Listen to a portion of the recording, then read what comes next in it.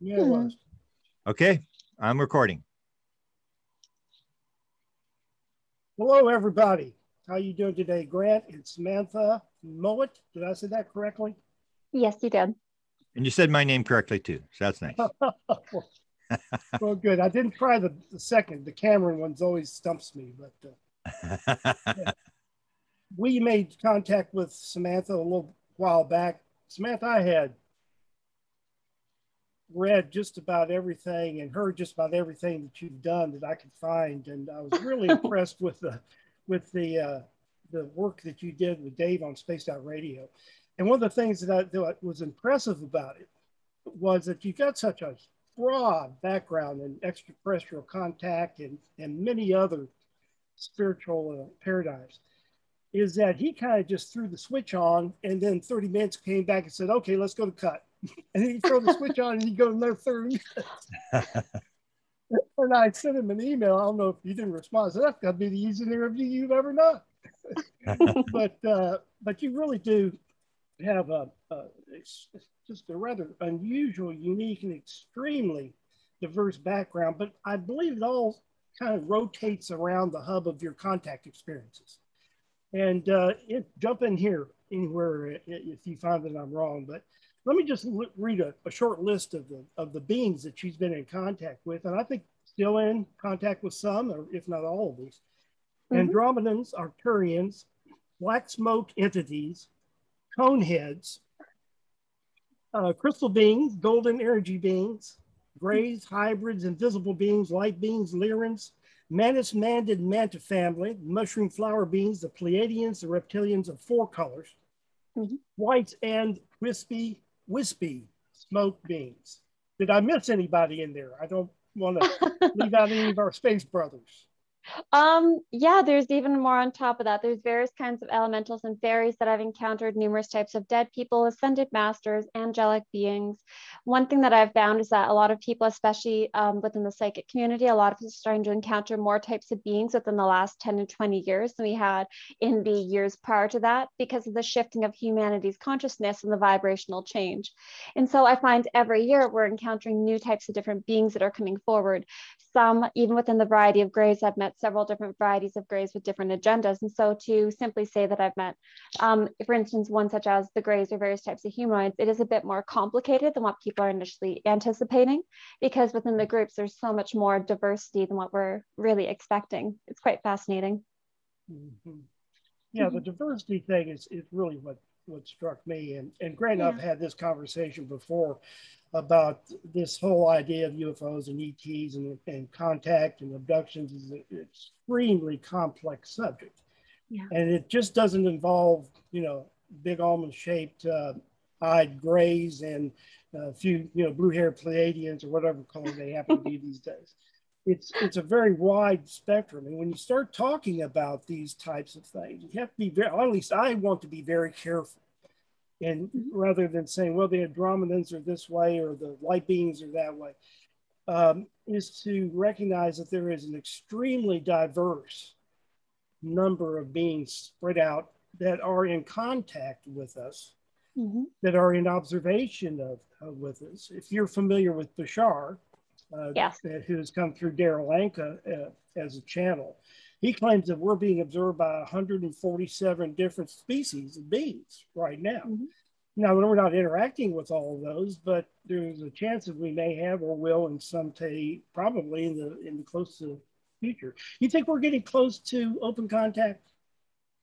For the average person, I do believe we're getting closer, but do I think we're going to see typical ETs walking down the street without their cloaks on and without protection? No, I don't think we'll see that very soon, because most people, in my opinion, are not able to handle having a reptilian show up to their door, asking them for directions down the street. I don't think most people very well would handle walking outside and seeing grays in their trees, observing the birds. Most people can't handle that this time. And that's why a lot of these beings, as a form of courtesy for us, as well as a form of protection protection for themselves, tend to be very cautious who they are and are not having contact with at this time. And if they are having contact, under what capacity. Most humans, although they may find a fascination with extraterrestrials and multidimensionals, would not react very well if they were to have a being show up at their house in the middle of the night. They may feel uncomfortable at that, even though the beings may be more nocturnally focused themselves. And that's why they choose to come at night rather than in the middle of the day. Mm-hmm. Mm-hmm. Is there a set of beings that you would expect would be the first contact in open contact, the ones that we would expect to meet, even if it's in small enclaves of humans in remote places? Do you have a feel who might be the extraterrestrials or the interdimensional beings that would be in that first contact group or groups? Yes, I do have speculations who I believe will come forward first. I do believe it's most likely to be either the Greys, the Pleiadians, or reptilians portraying themselves as humans, because most people could not handle seeing reptilians in their true form, walking up, shaking hands with our elected officials and our representatives. Although I've met the reptilians many times, quite a few times they've chosen to have the portrayal of a human suit being over top of them, either physically or through projected screen memories. And that has made it more comfortable in some of my younger situations to better deal with them. That is what I've found. And I do believe it'd be very similar for other people, where when I've looked at the way the different beings are, especially with the diversity of Greys, the Greys have been in contact with a lot of our governments for a very long time, as have the reptilians. We do have some Pleiadian groups that are working with our governments trying to initiate more of a positive level of disclosure. However, they're not wanting to give them technology because they see how, in one sense, the amount of human rights violations we have going on, the unequal distribution of wealth, resources, health, so on and so forth. And they're trying to do disclosure in a way that's beneficial for us without actually putting us into a worse state. Does disclosure come when we as a collective have the right mindset? Does it come, do they come to assist in getting us to that right mindset? In other words, we are getting to a point where we contact makes sense from a cosmic standpoint, and they step in and meet us halfway. Is there a point in our evolution that we just absolutely need to get to in order for this to be something that's valuable for us, that is open contact, as well as valuable for them? How do you summarize all of that philosophy there? Based upon what I've come to understand when I've talked to the various groups that I work with about how contact will be moving forward for the overall collective of humanity in the future, they've mentioned that they would love to have contact with the majority of us now if they could.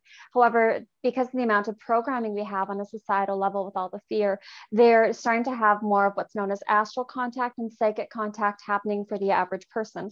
So what you'll find when you talk to many of your friends, whether they are just starting the awakening process, whether they are psychic or not, they will start to have dreams where they see people that don't quite seem like people. They're starting to meet, whether it's Greys, Andromedans, Arcturians, they're starting to meet all these different types of beings coming through to them through other use of tarot cards, channeling, as in the case of Bashar, through astral projection, through these various mediums and modalities to interact with humans to get them more accustomed to feeling the vibrations.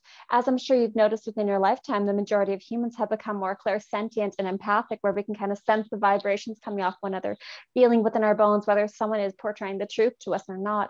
And because of that psychic ability being the strongest one for most of humanity at this time, the majority of these beings are starting to come to us on more of a clairsentient and energetic level of understanding to get us accustomed to their vibration before they start to show us what they look like on a physical capacity.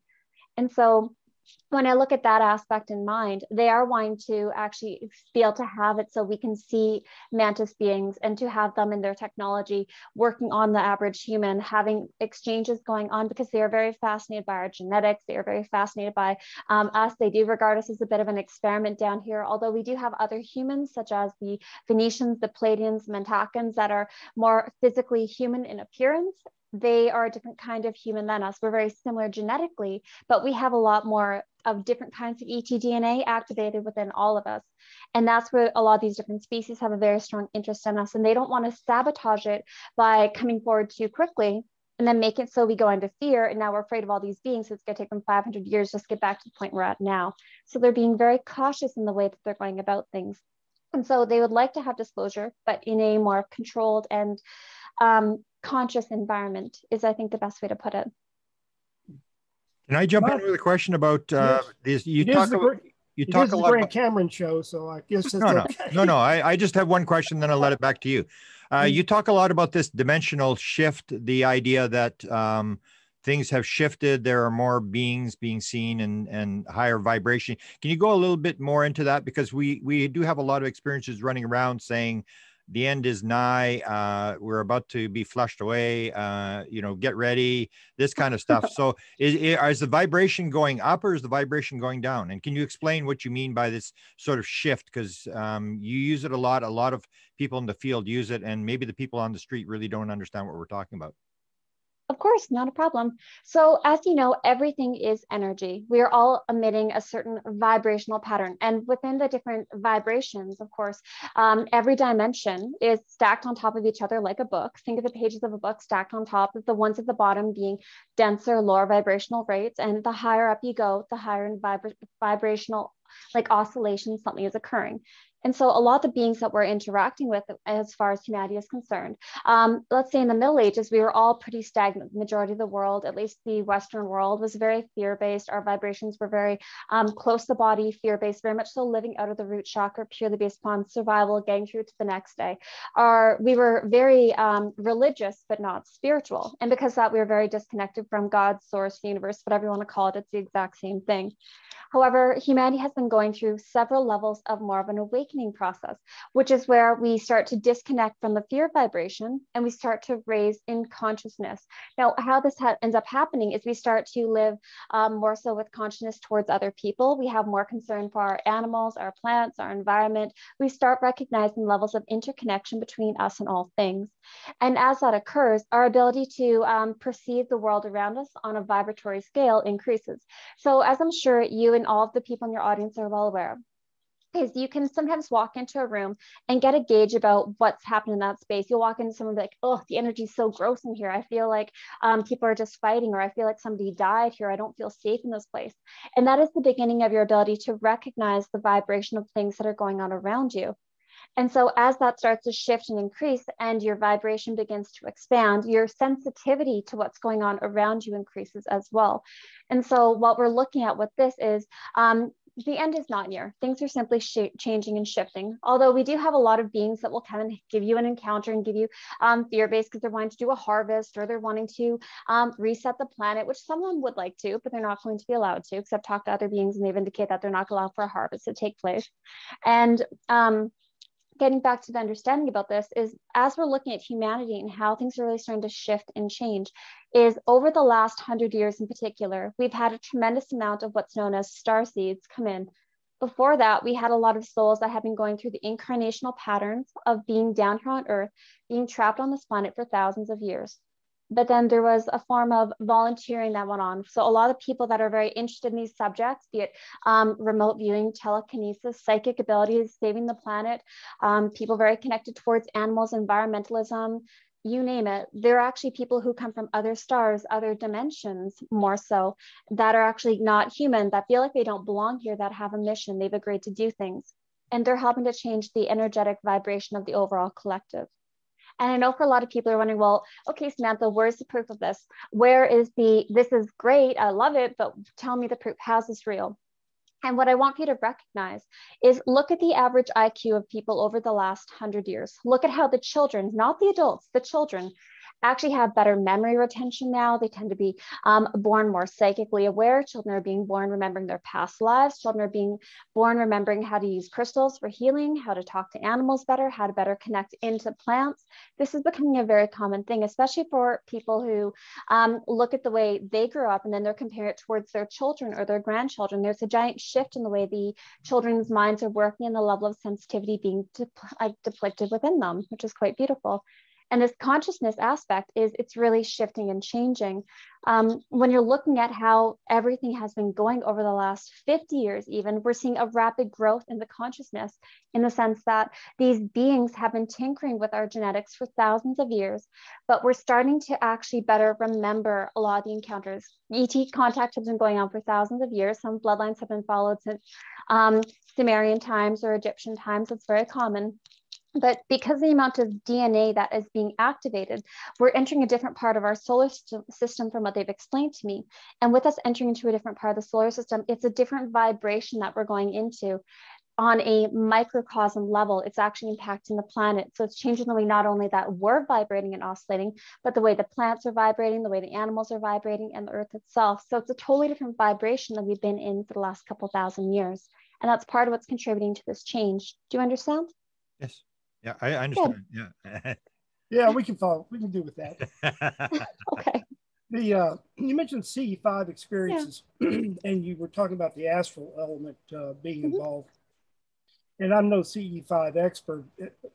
I don't know if the protocol accepts astral experiences or only direct physical experiences. My CE5 experience was an astral experience. It was a dream state, very real, back in the 60s.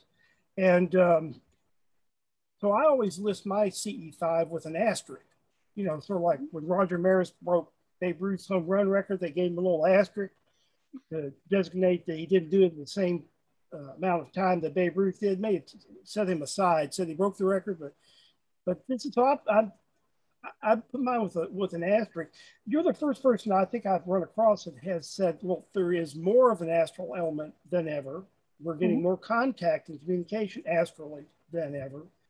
And it leads me to believe that that maybe if the CE5 protocol doesn't expand to include astral elements, that maybe they should take a good look at that. I believe they should. I don't know much about the CE protocols. I've heard them mentioned quite a few times by people, but with my contact, I just let it unfold naturally, whether it's occurring on a psychic level, a physical level, an astral level, I just allow it to unfold as it will. And I do believe if they want to actually help the majority of humanity to have proper contact, where they can actually start to have a being come into the room and have a cup of tea with them and talk to them about either their future or about their health, or to assist them with their own refixing of things in their body, then they do need to start having more astral contact. The majority of these beings will not come see you in person at first, especially not for the first few years of getting to know you, because they may not know you on a soul level. They might actually be a little intimidated by you. They may be concerned going, oh my goodness, did this person do karate or do hockey? Are they prone to being more aggressive? If I come into their space when they're more conscious, is this person going to try to cause me physical harm? And so that's why you find even with a lot of contactees who go through contact from the time they're born until the time they die, the majority of it, they will be put into a catatonic or altered state prior to their physical abductions, as well as within their astral abductions. And so when you start to do what I have done, where you start to change the way in which you react to a lot of the beings, where for me, a lot of times, like even earlier this week, I had an encounter where I woke up in the middle of the night, my dog's whining like crazy, wanting to go outside. I take them outside, the dogs look on the deck, they look across the yard, and then all of a sudden both dogs are looking up, they're like, and like terrified. I'm like, okay, there's a craft outside.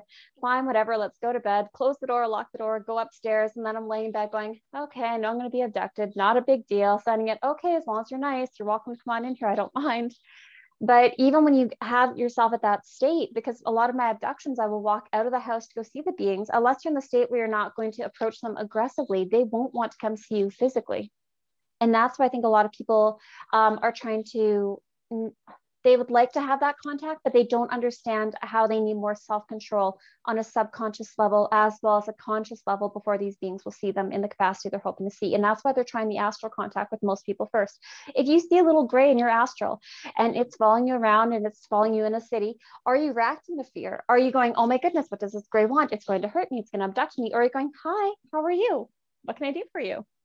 They do test you quite a bit to see where your consciousness is at and what kind of reactions you have. Because in the astral, you're not lying. You don't think to do manipulation tactics. You don't think to do stuff like that. You're living authentically in that moment. And that's part of the reason for astral as well. What would be the percentage between physical and astral beings or encounters? Varies person to person. With mine, I find about a quarter of my encounters in the last couple of years appear to be physical. I would say another quarter appear to be psychic, and the other half are closer to more astral contact. The majority of my physical encounters of which being more focused around hybridization and the restoration of my body. Has that changed over the years? Oh, yeah. Excuse me. The percentages? Yeah, of course. I had a lot more physical encounters when I was really small because I grew up in the 90s and my parents both smoked in the house and I had some lung issues. So they would come to see me every couple months just to make it so I wasn't developing things like bronchitis repeatedly and things of that nature. And of course, with having so much smoke in the house, it did start to move my body towards being precancerous. So they had to come fix that a couple times to make sure my body didn't develop cancer. So it was more physical, I would say, between probably 0 and 6, and again around the ages of 15 through 21, and then it slowed down for a couple of years, and it's gone back up onto a lot more physical encounters recently in the last 5 years, just because of me with the hybridization, how it's gone up again. Mm-hmm. Mm-hmm. Yeah. During the COVID crisis, I have had the opportunity to spend a lot of time just reading specific subjects. I must have read 2 or 3 dozen alien abduction books. Cool. From authors that they're relating their contact and abduction experiences. Yeah. Each of them deal with it a little differently, but almost all of them seem to have gone through a period of a very serious psychological reparation. Almost, it's almost as if it's such a, at the beginning, before you're used to it, I suppose, it is such a magnanimous thing that it affects you psychologically to an extent that I think many of these abductees didn't even realize was happening to them until they could step back away from it and go, gosh almighty, I'm this way or that way, or I'm confused, or whatever state of mind I have been, really specifically to the time that I know that I was beginning to be abducted. Did you go through the same thing? I know you started very early, and I imagine that's somewhat of an advantage to get used to contact early, get used to the abduction scenario early. But did you go through that same period of time where all of a sudden you realized I am actually being abducted? This is actually happening to me. And oh my God, where am I? What do I do with this now? Yeah, actually, I did. Even though I've had contact my entire life, I was blessed enough to grow up in a family that has contact and recognize their contact. And that actually did make it a lot easier. But it was actually when I had children and I would find my children waking up out of their beds at night and find them walking down the hallways or walking onto a different floor to go walk out of a wall or out of a room. That is when it really hit me of, oh my goodness, this is actually happening to my kids. That kind of caused more of a paradigm shift for me that changed my perspective on contact a little bit, where I actually went into a bit of a fear state for a while, because it's one thing when you're being abducted, but as a parent, it's something completely different when you wake up in the middle of the night and you see that one of your children is not in their bed, or you wake up in the middle of the night and your child who has really bad allergies and you see a mantis being above your bed and you're like, okay, what would you like? Or you see reptilians coming in and taking blood samples of one of your children, seeing what's going on with them genetically and what needs to be modified. Things like that caused me to have a bit of a anxiety attack on a few occasions, because there's a sense of control that we want to have as parents of keeping our children safe. That caused me to have to reevaluate a lot of my perception of my contact and took it to a whole nother level of understanding. So that was probably the toughest part for me. Did they intrude? To an extent, yeah. They can be very intrusive when it comes to particular things like relationships. And if they want someone to be breeding with someone, if they find them to be a good genetic match, then they can be very intrusive. For instance, after my soon-to-be ex-husband and I decided we were going to stop at 2 children, it was less than a few months later that I actually started to have a lot of orchestrated relationships start to take place over the next several years. And they can be very persuasive, and they'll start to have abductions with certain people repeatedly to try to orchestrate a relationship, the bonding and pairing, as I call it, which is where you start to meet someone around the age typically of 5. You'll have abductions with them multiple times a year from the time you're about kindergarten onwards, and you'll get to know these people on an energetic level and a psychic level. And it's other contactees, and these are people that you're better genetic matches with for breeding with. Quite often you will have past lives of these people, or they'll be in your soul family, things of that nature. Soul family just means that when your souls were created by God, source, universe, whatever you want to call it, you just have very similar core vibrations. If you were to actually look at like the essence of the oscillation of the particles of the soul. And so you have some very similar lifestyles, habits, things of that being. And I found that when I started to really address my own contact history and I started to look at the men that I have had orchestrated relationships with, every single time it was orchestrated by very particular groups of ETs, most commonly reptilians, greys, a little bit with some of the Pleiadians who wanted me to breed with other Pleiadians just because we have better genetic matches, things of that nature. For the most part, I find the angelic beings, the light beings, the crystal beings, and the flower beings have no interest in that whatsoever. Neither do the elementals. They don't really care as much about the breeding components. It's more so the beings that are close in vibration to us. So the beings that we think of as extraterrestrial, which are actually multidimensional, are the ones that I find are more involved with the hybridization programs that are kind of invasive when it comes to things like the breeding programs. Where do the hybrids go? Like if they're doing, yeah, because that's always the question is you never see them. You may see them with the bonding. Have you gone through the bonding thing where you bond with the child once and then they take it away? So where are these hybrids all being, are they on other planets or what's the purpose of this? From what I've noticed, the majority of hybrids seem to be on craft. Some of my hybrids I've met several times. In particular, one of my children that I'm having next, I have had him multiple times going through the orchestration with his father. And I've met this man, really nice man. And he and I have had this child multiple times go through various ET bodies, trying to get the genetic match right between ET DNA and human DNA. So when he's born in the next 2 or so years, that he has the right percentage of ET and human DNA. And with that in mind, these ETs are raising a lot of the hybrids on craft because they don't necessarily fit just into human culture. They would not fit necessarily just into ET culture. It's like they're creating a sub race. That's kind of like a bridge between our race and theirs, which is quite beautiful. A lot of them are very nice. You'll meet them from the time they're babies. I remember giving birth to at least a couple dozen of my babies physically. And what's interesting is you'll have that happen. And then even if you weren't expected to start your menstruation, you will have really intense bleeding after these physical abductions. You will have it. So I'm sorry to be too blunt, but you'll have it's like having a miscarriage where you're having blood clots and things of that nature.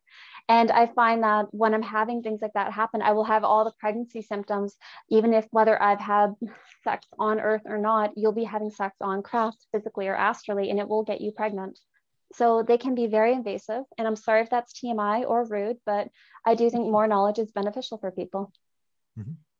I agree. Mm-hmm. No, I don't think that's rude at all. I think that's a very good description of extraterrestrial invasiveness. So I really, I really wonder how you put up with this. I just, again, I know you started young, and I'm sure there is some advantage to that. But if I'm trying to put myself in your shoes, I don't have any idea how I could survive through this. How did your family, forgetting husbands for a second, but how did your family take all of this contact and abduction information as you came forward with it to them? Were they estranged by it? Were they embracing of it? Some in, some out? How'd that work out for you? Well, I'm in a bit of a unique situation as far as the contact situation is concerned. I have contact on both my mother's side and my father's side, with numerous members of the family on either side being aware of their contact histories. And so I can go see family members and talk to them, whether it's some of my aunts, my uncles, and be like, hey, I have been dealing with the Greys a lot lately, and it's this group, and they're really driving me crazy, or they're being wonderful. And they can share with me their own contact experiences. Even as a teenager, okay, I should go back a little bit further than that. But when I was a teenager, I had this really intense hybridization start at that time, because of course menstruation was sorted out, and I started to get into the breeding program. And I would come back after a physical abduction, like, Mom, I went through the sliding glass door and I walked this being over the dam, over to a craft was laid out over there. And she's like, that's great. Okay, go muck out those chicken stalls. I don't care. That's fine. You had an abduction, but you can talk to me about it. I'm happy to talk to you, but you still have chores you have to do on the farm, which did make it a lot easier.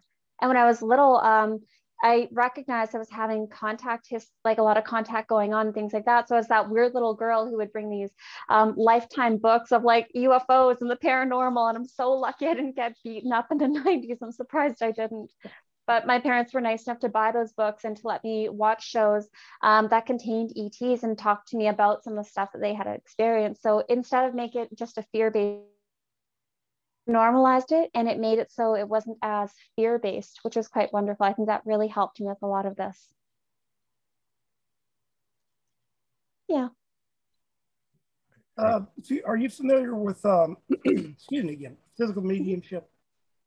Have you ever been to Go ahead. Have you ever been to a seance? No, I've always wanted to go to a seance. Unfortunately, I've Well, you're never going to been go near to one. we're going to put you on our celebrity seance list Sweet. and get you an invite to come in. We're going to, before COVID started, we had, excuse me, we had Kai Mugi, who is a personal friend, and Brand, I've interviewed him before, coming into the Florida area to do seance. COVID hit. He's overseas. He can't get out, Yeah.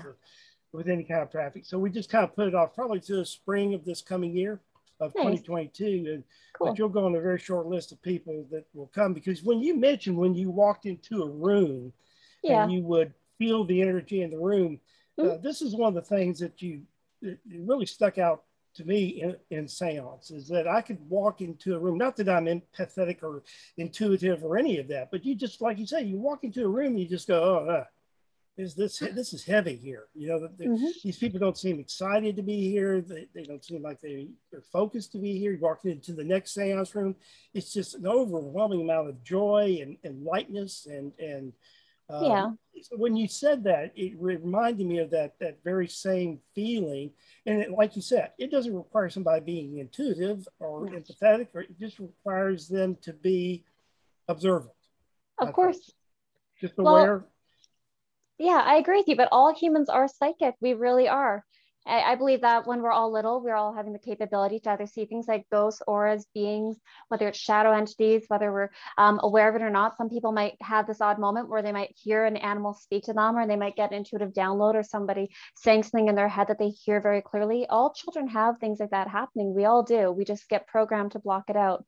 And we can reopen those channels. It's just a matter of being attentive and actually taking the time to be quiet and still within our mind, so we can be attentive to what's around us. That's the only difference between, I think, psychics and non-psychic people, is the fact that we've learned how to open ourselves back up again. This is a natural human capability.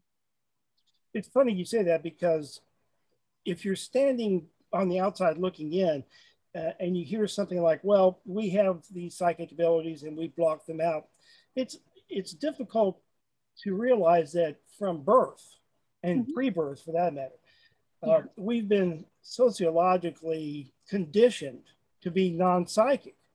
It was especially old people like Grant there, when he was born and came through. If you said somebody you were psychic, it was off to the funny farm in the white chain coat with you. So, I mean, we grew up in a period of time where it wasn't discussed. It wasn't even a subject, much less being discussed. Now it's openly discussed, and thank God that that's happening and whatnot. But you forget, I look back and say, gosh almighty, what few psychic abilities I have been able to express or develop or work on and whatnot. I go back and look at that and just say, for all of these years, I got to overcome the first factor, which is that I can do this. It may require practice and intent and assertion, and it may require relevance to my experience as well.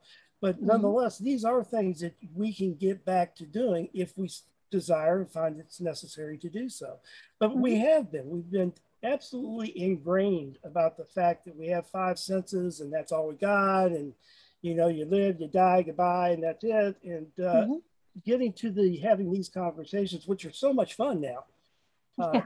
I have to step back though and just say, gosh, I can just remember those 4 or 5 decades where I went through where I just didn't consider psychism or psi itself to be anything that, except an exceptional people, some Tibetan Lama or the like. And it's really not the case. It's a matter of getting over the fact that you've been taught that you can't do it, to getting to the fact that you can do it. I agree. Like, I wholeheartedly agree with you. It's kind of funny because I'm actually raising my children to be very aware of their psychic abilities, very aware of their contact. And I'll go to not PAC meetings, pardon me. I'll go to parent teacher conferences, and we have them over Zoom now, of course, because of COVID. And you get to talk about things like mediumship, or your kids being like, hey, I saw a gray passing through the wall. And you're having to explain to a teacher, like, hey, so it actually means they saw this. And that's okay. They're not crazy. And I luckily have such wonderful teachers for my children. So they're like, hey, so your daughter was seeing her dead grandfather again in the classroom, and it's okay. I just want to know she had a big emotional day because of it. And so having really psychic kids and having this new wave of psychic abilities coming forward does present its own challenges. But I think by being very normal people ourselves, it's helping to normalize it for other people as well. I can't imagine going to my Catholic, sixth grade school and getting up in front of the class and said, "Did anybody see that gray out in the hallway? I mean, this wasn't going to fly." Probably not. They'd ask where the demon is and how to Yes, and get ask rid of him it. or bring the Monsignor in, and he'd throw holy water all over me or something. And I did have some small experience like that, and I did relate it to my priest teacher at the time. And then all I can remember him doing is looking at me and saying, "Sit down." Oh no. There was no discussion. He had no idea what I was talking about, but I'd seen a light being that was in Yeah. the locker room, and it was very obvious. Could have been an apparition, a ghost. I don't know. I was young at the time, but I asked him. I said, I saw this thing, and then go sit down. So that wasn't going to fly in Catholic school. That's for certain. No, you mentioned the energy piece, and we always go through this. Everything is energy, everything is vibration, and I think that everybody is pretty much that has any awokeness at all understands that. One of the things I'd like to ask you is a little bit more on the scientific side. Maybe you have a comment on this. We talk about vibrations, and if you look if you think of like a tuner on an FM radio, 102.9 or 106.4 or whatever it is. And I think there are some radios that actually have another decimal point, 102.65. I've heard this is the case. But, when you talk about vibration, how little difference in vibration is it being a degree of cycles per second, for instance? How different does your vibration have for it to be different? In other words, if I have two beings vibrating at 102.694 and 102.693, are they close enough together to be able to synchronize what their energies together, or do they both actually happen to be 103 102.693s? Do you understand what I'm saying? I do. How big a difference is allowed? How much moving together and fashioning together is allowed in that whole equation of vibration? Well, this is all just based upon my understanding and my point of awareness based upon my experiences and what I've been taught by the beings I work with. But if your vibrations are close enough, you should be able to perceive each other. And that's why I think some people on occasion will go somewhere and they'll see a ghost for a moment, whether it's someone walking through a wall, or they'll see a being that's there for a moment, like walk down the hallway and see an extraterrestrial standing in a room, or see somebody's eyes shift from being pupils to slits, things of that nature. I do believe it's when your vibration is close enough to be able to perceive these things. Now, what I've come to notice is that our vibrational bandwidth, so the amount of energy that we are able to perceive, I believe is actually increasing as humanity is starting to become more psychic. As we talked about earlier, we talked about the awakening process, which is something that has been prophesized for thousands of years as we start to return back to being more closer to source consciousness type beings.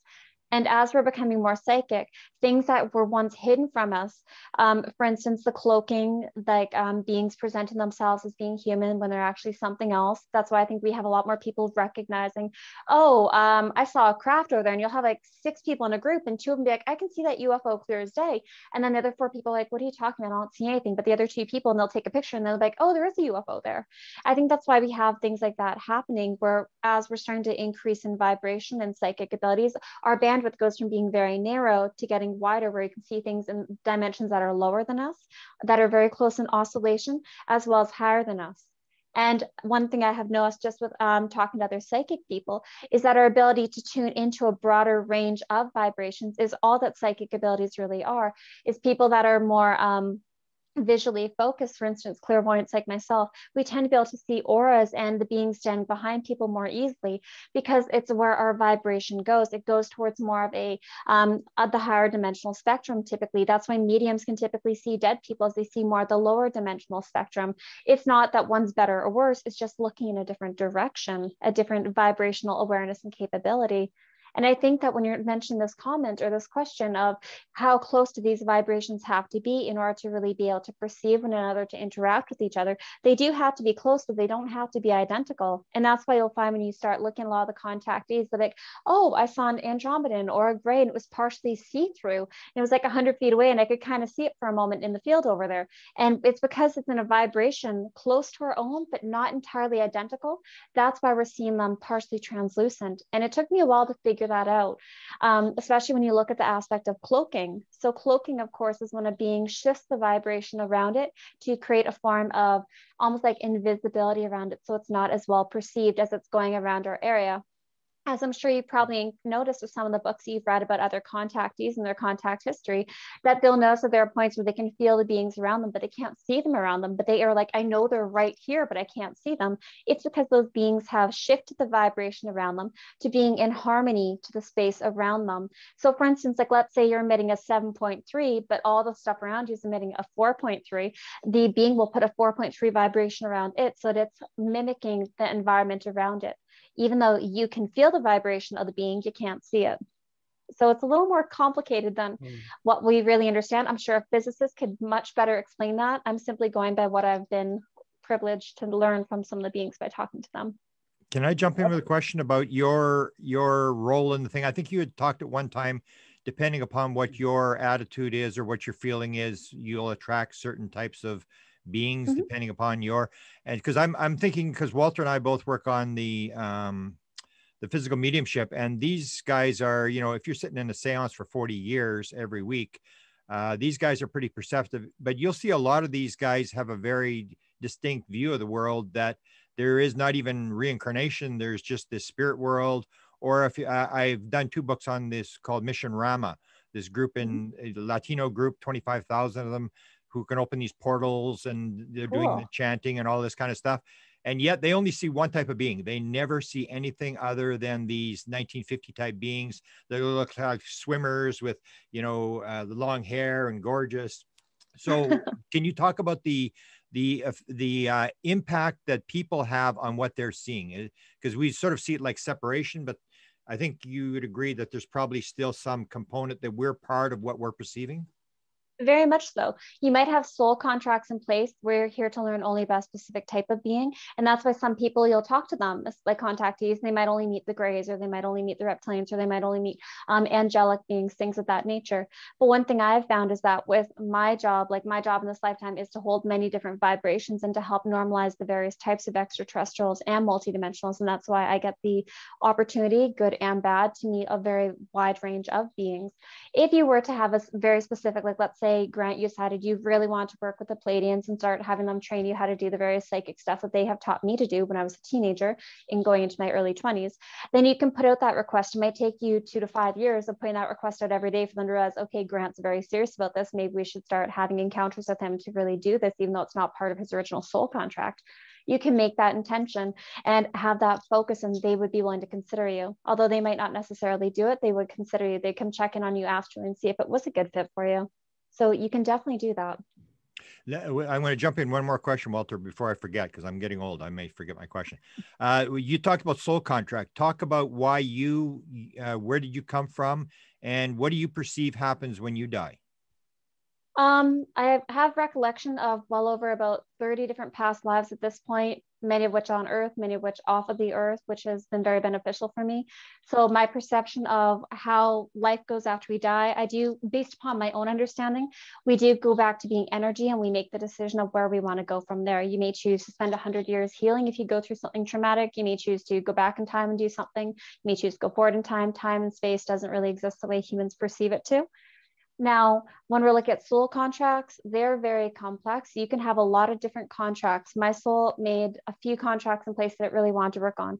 1, I'm here to normalize psychic abilities. 2, I'm here to make it so the various extraterrestrial multidimensional beings are better understood, so that they're not as biased. For instance, I'm here to help also show a lot of the good things to do with reptilians as well, good and bad. Same with Pleiadians, good and bad. Same with light beings, angelic beings, helping to make that to be better understood by humanity, so in the coming couple of centuries, they can better understand the beings that are coming forward forward. I have many soul contracts in regards to the children that I'm having.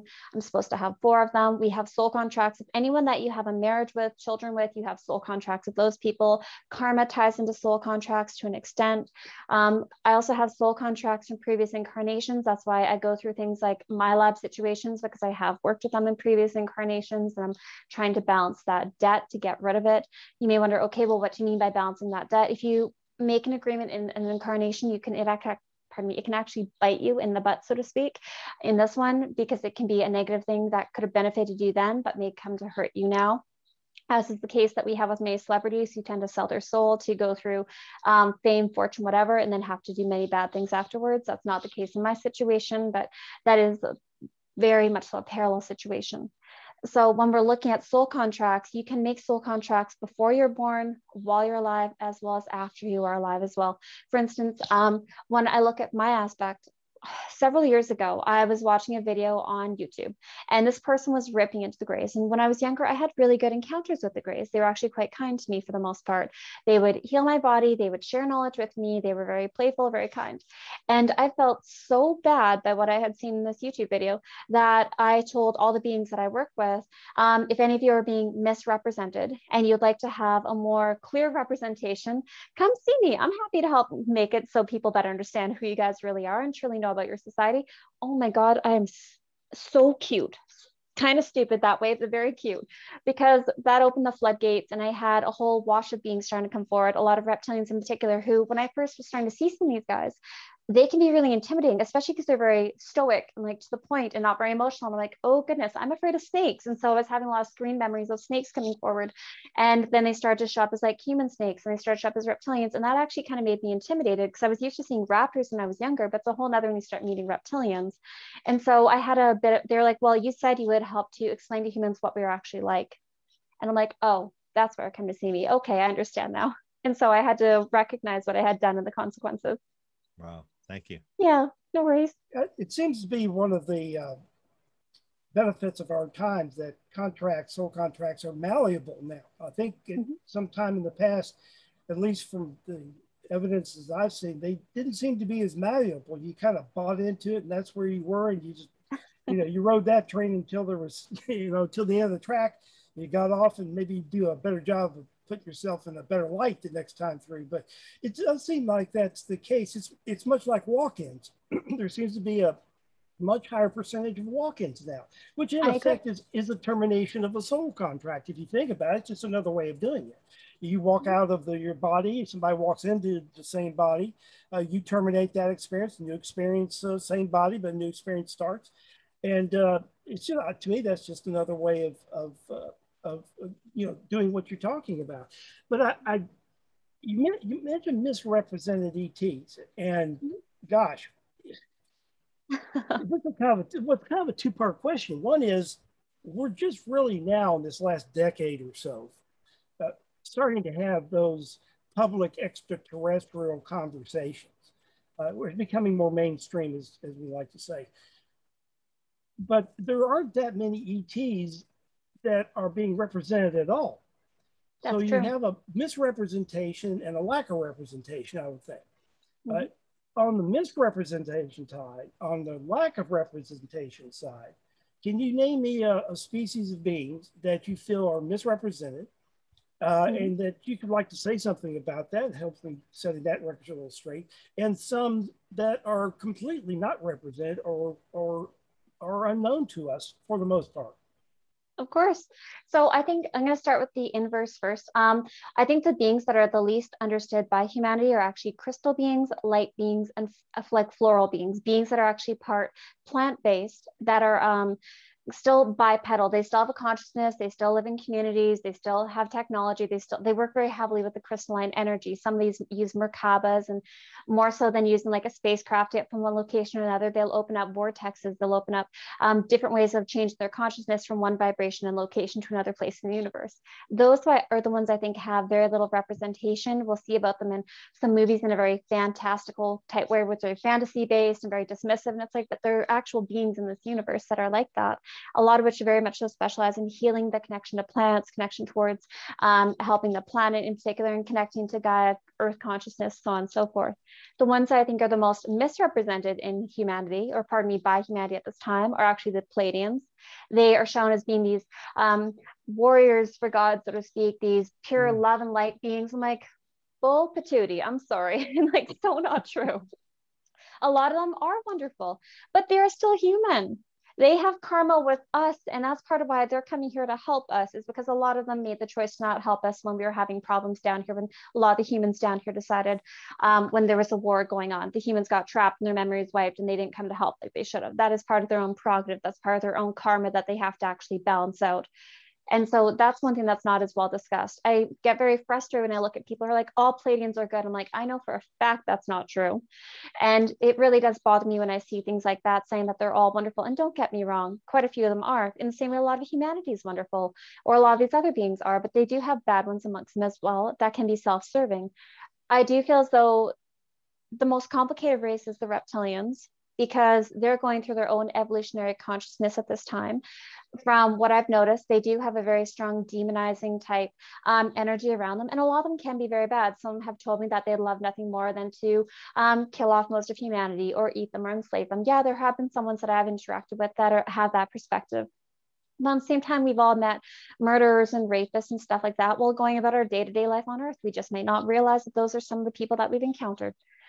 And some of the reptilians that I have met have actually been very kind and very thoughtful. They have been very focused on even the aspect of hybridization, looking at how they can help to fix some of our DNA, how some of humanity actually has an overabundance of reptilian DNA, and helping to restore it to being in a more natural state.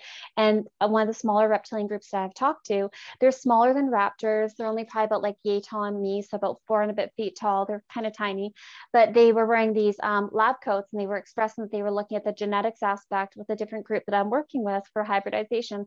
And they would like to take some of the aggressive aspects of humanity out, because they're saying that we are with the genetics that we have and all the pollutants in our bodies from all the chemicals of everything we're exposed to have gone towards too hyper aggressive, and it's very dangerous for us and dangerous for other races. And that's why they're trying to deprogram that out and turn off those parts of our DNA that are being activated. So I do think reptilians can be very misunderstood. Some of the most compassionate beings have been reptilians that I've encountered. In particular, one of the raptor beings that I met, I was going through hybridization at the time. I was with 3 other women. I found myself standing completely naked in a room on craft with 4 female raptors. And it's actually very intimidating. If you suddenly gain consciousness, you can break out of like a catatonic state and you find yourself naked. You feel vulnerable as it is. And then you see yourself lined up and you see these raptors walking around. You're like, oh God, I hope I'm not lunch type thing. And of course, like I know that sounds so idiotic for me to say, but that is the first thought that came to mind. And I'm not willing to allow myself to not admit that, because even though I've been encountering these beings for a long time, that was my thought. So I think it's only fair to really share that. And my guides like cut in and explained, hey, look, this has to do with hybridization. They're not actually here to hurt you. And I ran away because, of course, I still got scared. And sometimes when you're on craft, you will run from these beings, because if you're in that in-between state, going between a catatonic state to your normal waking state, it's like when you wake up out of a weird dream, how you're disoriented, you don't know what's going on. And this raptor being came after me and she explained, hey, look, we're not here to hurt you. This has to do with hybridization, a soul contract you have. And I realized like, oh, she's actually being very kind to me. And the other group I do feel is like extremely misrepresented is actually the Greys. The Greys are being shown as these entirely robotic race. And there are some that I think could be robotic. Yes, some that are void of consciousness, void of a soul, but not all of them. Some of the Greys that I've met have been very sweet, especially some of my hybrid children that are Greys. They love to be picked up. They love to be sang to. They love it when I'm sitting on craft with them and I'm projecting the image out of my mind of different stories that we have down here, whether it's Little Red Riding Hood or some of the Disney movies like Moana. They love it when you project images out of your mind telepathically and start showing a video and start showing them these different stories, because it helps them to better understand part of Earth culture, because we are very big into storytelling, whether we're aware of it or not. So I do think they are the more misunderstood races. We, with all the extraterrestrial beings that are out there, yeah, many of them, we have no idea of what the power of their capabilities are. But we certainly know enough that if any really one of these extraterrestrial or interdimensional races decided that they would like to come in and take over our planet, I don't think this would be much of a problem for them. Since it hasn't happened, or at least in this version of Earth that we're on today, it hasn't happened. We seem to be protected. And I wonder if you could comment on whether that protection, and I mean protection of both the planet as well as the species, the human species, Homo sapiens, is that protection because of their genetic link to us? Is it their protection because they're just benevolent beings? Is there protection because the Earth is such a special and unique place? Are there other considerations? All of the above, some of the above? I would say all of the above. The Earth is a very unique atmosphere in the sense that we have an accumulation of different types of animal species and plant species from around the universe, all living in conjunction harmony. And that's why we see so many different types of ecosystems and such a wide variety of animals being present on this planet. They do consider it to be a form of library in a sense, with the amount of diversity that is present here. We are not the only library, but we are one of many, and they want to protect them because it is an experiment to see how they can evolve, grow, and change together. So when we look at the aspect of humanity and whether it's being protected, they are protecting us for a number of reasons. A lot of us felt it was so important to protect this planet, to help to protect the species, because we have been reset several times now, and they're not wanting to do that again. They'd like to see if we can make it through this time. And that's why we volunteered to come down into these lovely little human bodies, to have these human experiences and to have these abductions, these contacts, to help really shift the consciousness and help make it a tipping point so that we don't have to be reset again. Talk about the reset. What do you mean by reset? Can you give me a particular date that we've been reset? Are there things that we understand in our history that were resets that we didn't see them as such? Talk a little bit about that. Sure. As I'm sure you're well aware of, when we look at the ancient civilizations and cultures, how there appears to be things like either massive floods or different societies being taken off planet, things of that nature, where humanity kind of gets knocked down to being a very low population again. It's things like that. They have mentioned that there have been several that have been done. I didn't ask for years because their interpretation of time and ours always seems to be wildly different. And so I've found that even ask them for dates of when things are going to happen in my own life or within the collective's lives, they've never seemed to be able to give me clear dates. And so I never really thought to ask about that. But they have mentioned that there have been several. And I'm assuming that means over millions of years because they have mentioned the fact that we have been here for quite a long time now. Do you think there's been one in our recent history? Probably in the last 150,000 years. So that's fairly recent in my opinion. Yeah, pre-global flooding. I would think back so. Before them? Okay. Yeah. Were these events, these resets, were these natural events or were they resets that were created and orchestrated by extraterrestrials? Created and orchestrated by extraterrestrials and multidimensionals. They have technology that can alter the way our planet is acting in regards to not only volcanoes, but in regards to floods, in regards to the way in which humans can have diseases. Even when COVID first happened, my kids and I presented, before COVID even happened, we had a form of COVID that was given to us by a form of gray. And they gave it to us because they wanted to make sure that we would not be dealing with something similar. They want to make sure that we would not have to go through with things like vaccines because they're very adamant about preventing us from doing things like vaccinations. Sorry if that's too controversial, but they do look at a lot of the aspects of humanity and they do look at the genetic aspect as well in regards to resets, because when we look at disease is one of the more natural ways to do resets. And that's also a way of culling the population. Yeah.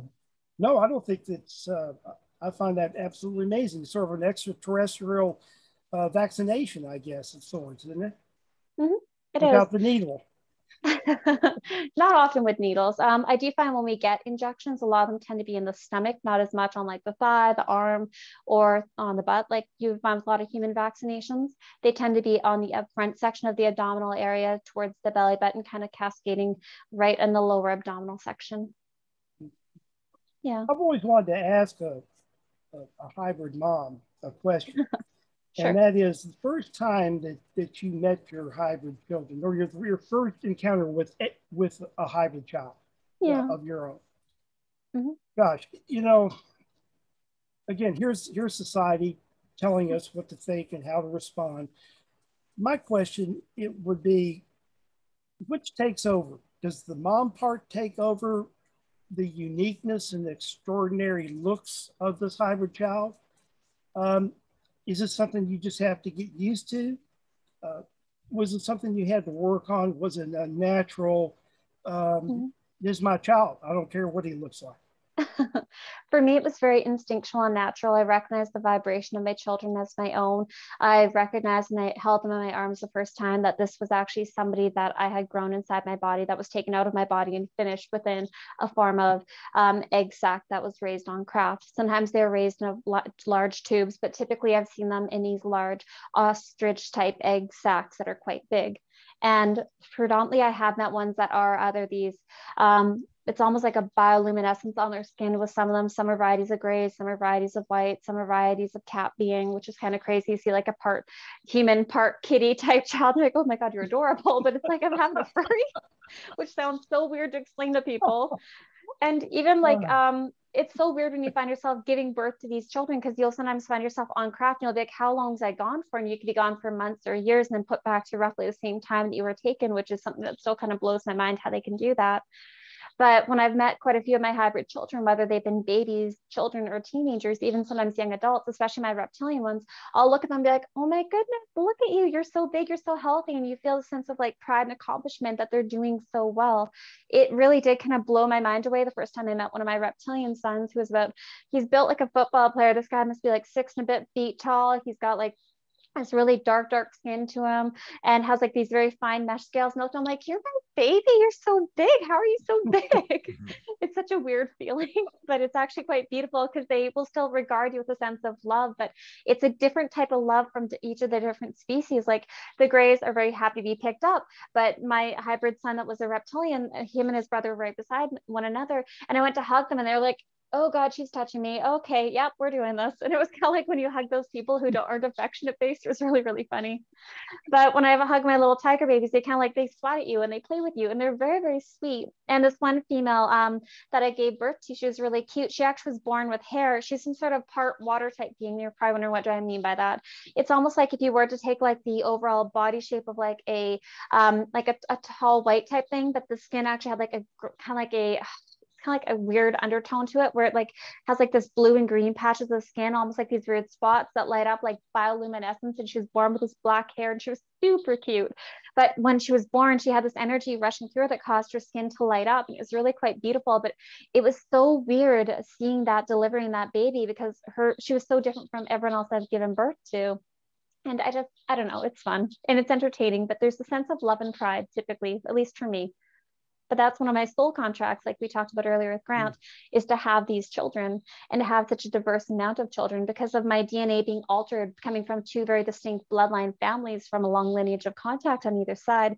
There's so much alteration that's taken place, and I'm a better host for having hybrid children than a lot of people are. Do you initiate contact with the hybrid children, or do they initiate it with you? Or is it either way? I don't tend to go out of my way to contact any ETs. If I'm really not feeling well, or if one of my kids is really sick, I'll send them a telepathic message, being like, I'm really sick, or they're really sick. I need you to come down and heal them, or come heal me. Beyond that, I don't initiate contact. They just come see me when they will. I looked at it this morning, and since June of last year, I've had about 131 encounters, astral, physical, and psychic. Yeah. I voice record everything. It's one of the smartest things you could do if you have contact, is voice record it. Don't try to write it out, draw it out, but voice record. Yeah. That's great. And you keep all these and review them from time to time to just bring your memory back in shape and the like, or pick up a detail or whatnot? Typically, yeah. What I'm trying to do right now is I'm actually in the process. I'm almost done writing my book. I've got everything from like the 80s until about the year 2020 already written out. And I would like to help show people what it's like to have diary contact. So what diary contact is recording very honestly and authentically what I remember from my encounter experiences. That way people have their own opinions. They can form it, writing down location, date, age, group, stuff like that. So people can analyze it in a form of like textbook. I don't want to push my opinions of the different groups on people. I would like for them to be able to look at it in a very unbiased form. And I think that's something that's not being done currently with ufology. I just have to figure out how to publish it. But beyond that, we're good. Oh, well, give the publishing to Grant. He has one of the largest UFO publishing companies, I think, in Canada anyway, or at least then I'd happily pay him. No, we just usually we just help people. There's covers we have to hire people to do in editing, but other than that, we can show you how to do it. That's what I basically do is I find people who have very interesting stories like you and say, did you write this down? It's almost like you record it for your family, even if it's only one book on the shelf that, you came here. Why would you keep it to yourself? I mean, it can help somebody. So we'll help you with that. Yeah. I have one question, and then I want you to talk about what you do for a living. The one question you touched on just briefly, and that is the MILAB experience. So who's doing the MILABs and what is that all about? So I've been a MILAB since I was a child. So a MILAB, of course, is a military abductee. I come from a bloodline family that has contact even with MILAB situations on both sides. It is being done by numerous different groups. It's being done by Black Ops, so Black operatives, so Black budget operations, as well as being done by various sects of the military. Both my parents were in the military, my grandparents, my great-grandparents, so on and so forth. So it's kind of one of those things that's been more followed, going back about 4 or 5 generations, if I'm not mistaken. And unfortunately, because of the way a lot of MILAB situations work, especially if your family's in the military, they do tend to be aware of which people are having contact. Not only are these people likely to still have contact when they're on base or living in PMQs or things like that, but the Black Ops tend to be very aware of which families are having contact, and they monitor them. So for instance, when my parents joined the military, they would have found out that each of them had contact. And from there, with each child that my parents had, they would abduct the children and find out, okay, well, who are you having contact with? Can you draw me a picture? Can you show me what's going on?